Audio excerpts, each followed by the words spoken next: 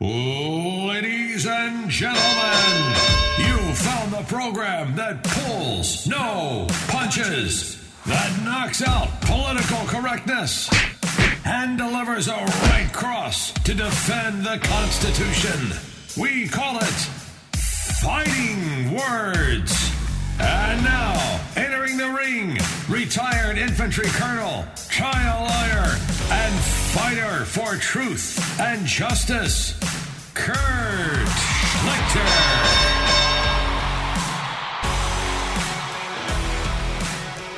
Hey everybody, it's this edition of Fighting Words, the Kurt Schlichter Hugh Hewitt affiliated podcast that honors the FCC rules, sort of, unlike my unredacted podcast where anything freaking goes.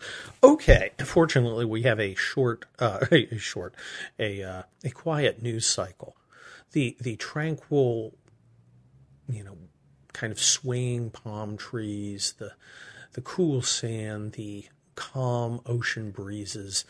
Yeah, it's a peaceful time. It's a happy time. Oh, wait, there's a giant coconut falling from the tree right towards our head. Ruth Bader Ginsburg is dead, as you may have heard. You also may have heard that the Constitution is now trumped by the wishes of dead government employees, which I think is an interesting idea. I'm not going to go that way, but apparently everybody else is. So we can talk about that. We can talk about a lot of things. We have a lot of things to talk about here on Fighting Words today, and talk about them we shall. Other things I might get to, or I might not get to. It all depends on how things go. Hunter Biden. Well, there's a report put out today, and it is Wednesday, the 23rd of September. A report came out today, and it was pretty amazing. Who thought he'd take $3.5 million from the wife of the Moscow mayor? That's an interesting. That's an interesting flex. And by the way, you're always getting Kurt in real life. So I'm sitting here in my office and I'm getting like texts. So if you start hearing ding, ding, ding, it's because I'm a really important guy in my own mind, sort of, whatever. Oh, unfortunately, one of the texts is, hold on, Mitch McConnell here. Cory Gardner is the key vote to getting a new justice on the Supreme Court. Kurt, chip in now to help him win Colorado. I don't think that's how that works. Okay, you might call me cynical, and you can call me cynical. You can call me anything you want, but just don't call me late for dinner. Oh wait, that's more of a bulwark thing. Cory Gardner is not the key to the Supreme Court, because Mitt Romney shocked everybody but Hugh Hewitt by coming out and saying, "Well, yes, I will vote on a candidate or a nominee, if the president chooses to make one, which he will do next Saturday. And it's going to be Amy Coney Barrett, mark my words." But Mitt came through. Now, Hugh said I never had any doubts. Well, I got to admit I had doubts. The senator from Miracle Whip, he, I don't know. I don't trust him, but apparently he's come around. I think it's pretty neat the way all the Republicans have, except for Murkowski. I don't know what her deal is. And Susan Collins, who's got a tough election campaign in Maine, and I think Mitch had to give her a pass. Do what you got to do to keep the maple syrup and mousse state in the Republican fold. I don't know if she will or not, but I'm hopeful. And so we can do it. Now, if you've been listening to the Hugh Hewitt radio program, which you should, I think we're up to 102 listeners called in to answer the question, should the Senate confirm an appointee before the election? And the answer by 100 of 102 of them is heck yeah. And I agree, and I think they can do it. Now, they're going to have to abbreviate the long, dragged-out nomination process, but if you nominate Amy Coney Barrett, which I think the president will do, you have the advantage of the fact that just a few months ago, or actually like a year or so ago, she went through one of these processes. She's already gone through it. They've already vetted her. They've already checked her. They've already announced that the dogma lives large in her. Now, the idea that they're going to attack her for her Catholicism is repellent to those of us who believe in, fairness in the Constitution. But the Democrats are totally going to do that because their side doesn't respect religion. Now, they pretend to when it comes to black church women. So you get, Felonia Milhouse Van Pantsuit going to a black church and announcing, "I ain't in no ways tired." And it's just like, oh my God, you're the worst. You call that oral blackface. It's so tacky and it's so condescending. And that's what they do. But to everybody else, it's like, your religion's stupid, doesn't matter, it's not important, and we're going to mess with it if we get a Supreme Court justice. Now they're going to totally mess with Amy Coney Barrett about it. Or ACB. Let's just start calling her ACB. I'm going to just call her ACB because I like that. There's a symmetry there with RBG. And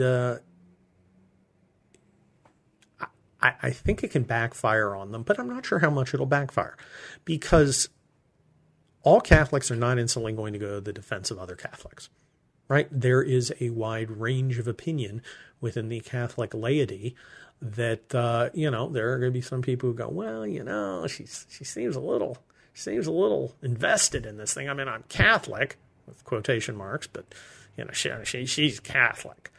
And I don't think it's going to be as effective as it would have been maybe 40 years ago for her to or in the election to help us. Because I think there are a lot of Catholics out there who think that other Catholics are just too darn Catholic. Now, I know that's true in Protestantism. I mean, if you say, well, the Methodist Church said we should abandon Israel in favor of Palestine, I'd be like, well, the hell with them. They're stupid. I got kicked out of a Methodist church once, where I quit. It's a long story. I'll tell it to you sometime. In any case, it's not all the same. So I don't think there's as much of a risk as maybe other people do. I think Hugh thinks it's a big risk. I'm not so sure. Now, I'm not Catholic. I don't speak for Catholics. But I think that the folks who are liberally inclined will be more than happy to have ACB attacked for her devotion, for lack of a better word, because they don't do things that way, and they probably think that people like ACB are a little extreme, and I think it'll help us some. But I don't think it's going to be a huge deal in the Senate. But I could be wrong. Let's see what they do. Here's where I think they're going to come. I think they're going to come at Obamacare, which is going up in front of the Supreme Court and could very well be declared unconstitutional for various reasons. And what they're going to say is, you want to declare healthcare unconstitutional. And she's got to be ready for that. That's their attack. That's kind of that and Social Security are kind of the under-the-radar attacks that the Democrats are using. And I'm not sure how effective they are. I'm being told they're effective.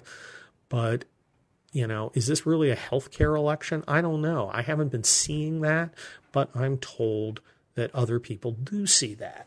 So going after her on healthcare, all I can say is she better be prepped and ready. And I think she will be. She's a very smart lady.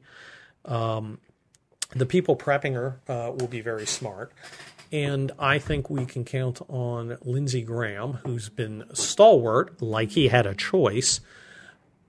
I think it's going to be, I think we're going to have a short number of hearings. I think there's going to be screaming and yelling to delay. I think he's just going to say, nope, we're not doing that. I think they burned a lot of bridges for comedy and civility and collegiality with Kavanaugh. I think they really got Lindsey mad. I think he was genuinely mad. Now, look, I'm not a huge Lindsey Graham fan. I find him tiresome many of the times, but boy, he really, I think what he saw in the Kavanaugh hearing was a big deal. And I think that that's going to affect how he manages the Judiciary Committee. I think the hearings will be fast. I think they will not be allowed to spin out of control. I'm sure we will get late-breaking news that demands we have more time to investigate and let the FBI investigate. And the media, of course, will side with them because, of course, it's the media. I think he's just going to say, no, we're not doing any of that. We're not doing any of that. That's the game plan. You go in, first of all, we're not ready for hearings. During the hearings, you're preventing us from inquiring into this person. I now have secret information.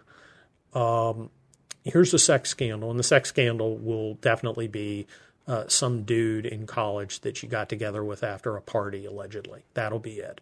They're not going to have ACB running a sex gang. Well, maybe they will. Who knows? Maybe she's a human trafficker. Maybe Hunter Biden was scoring chicks off her services. I don't know. We'll see. But in any way, it's going to come, and I think we'll get a vote before the election. And I think we need to have her in place at the election. We just do.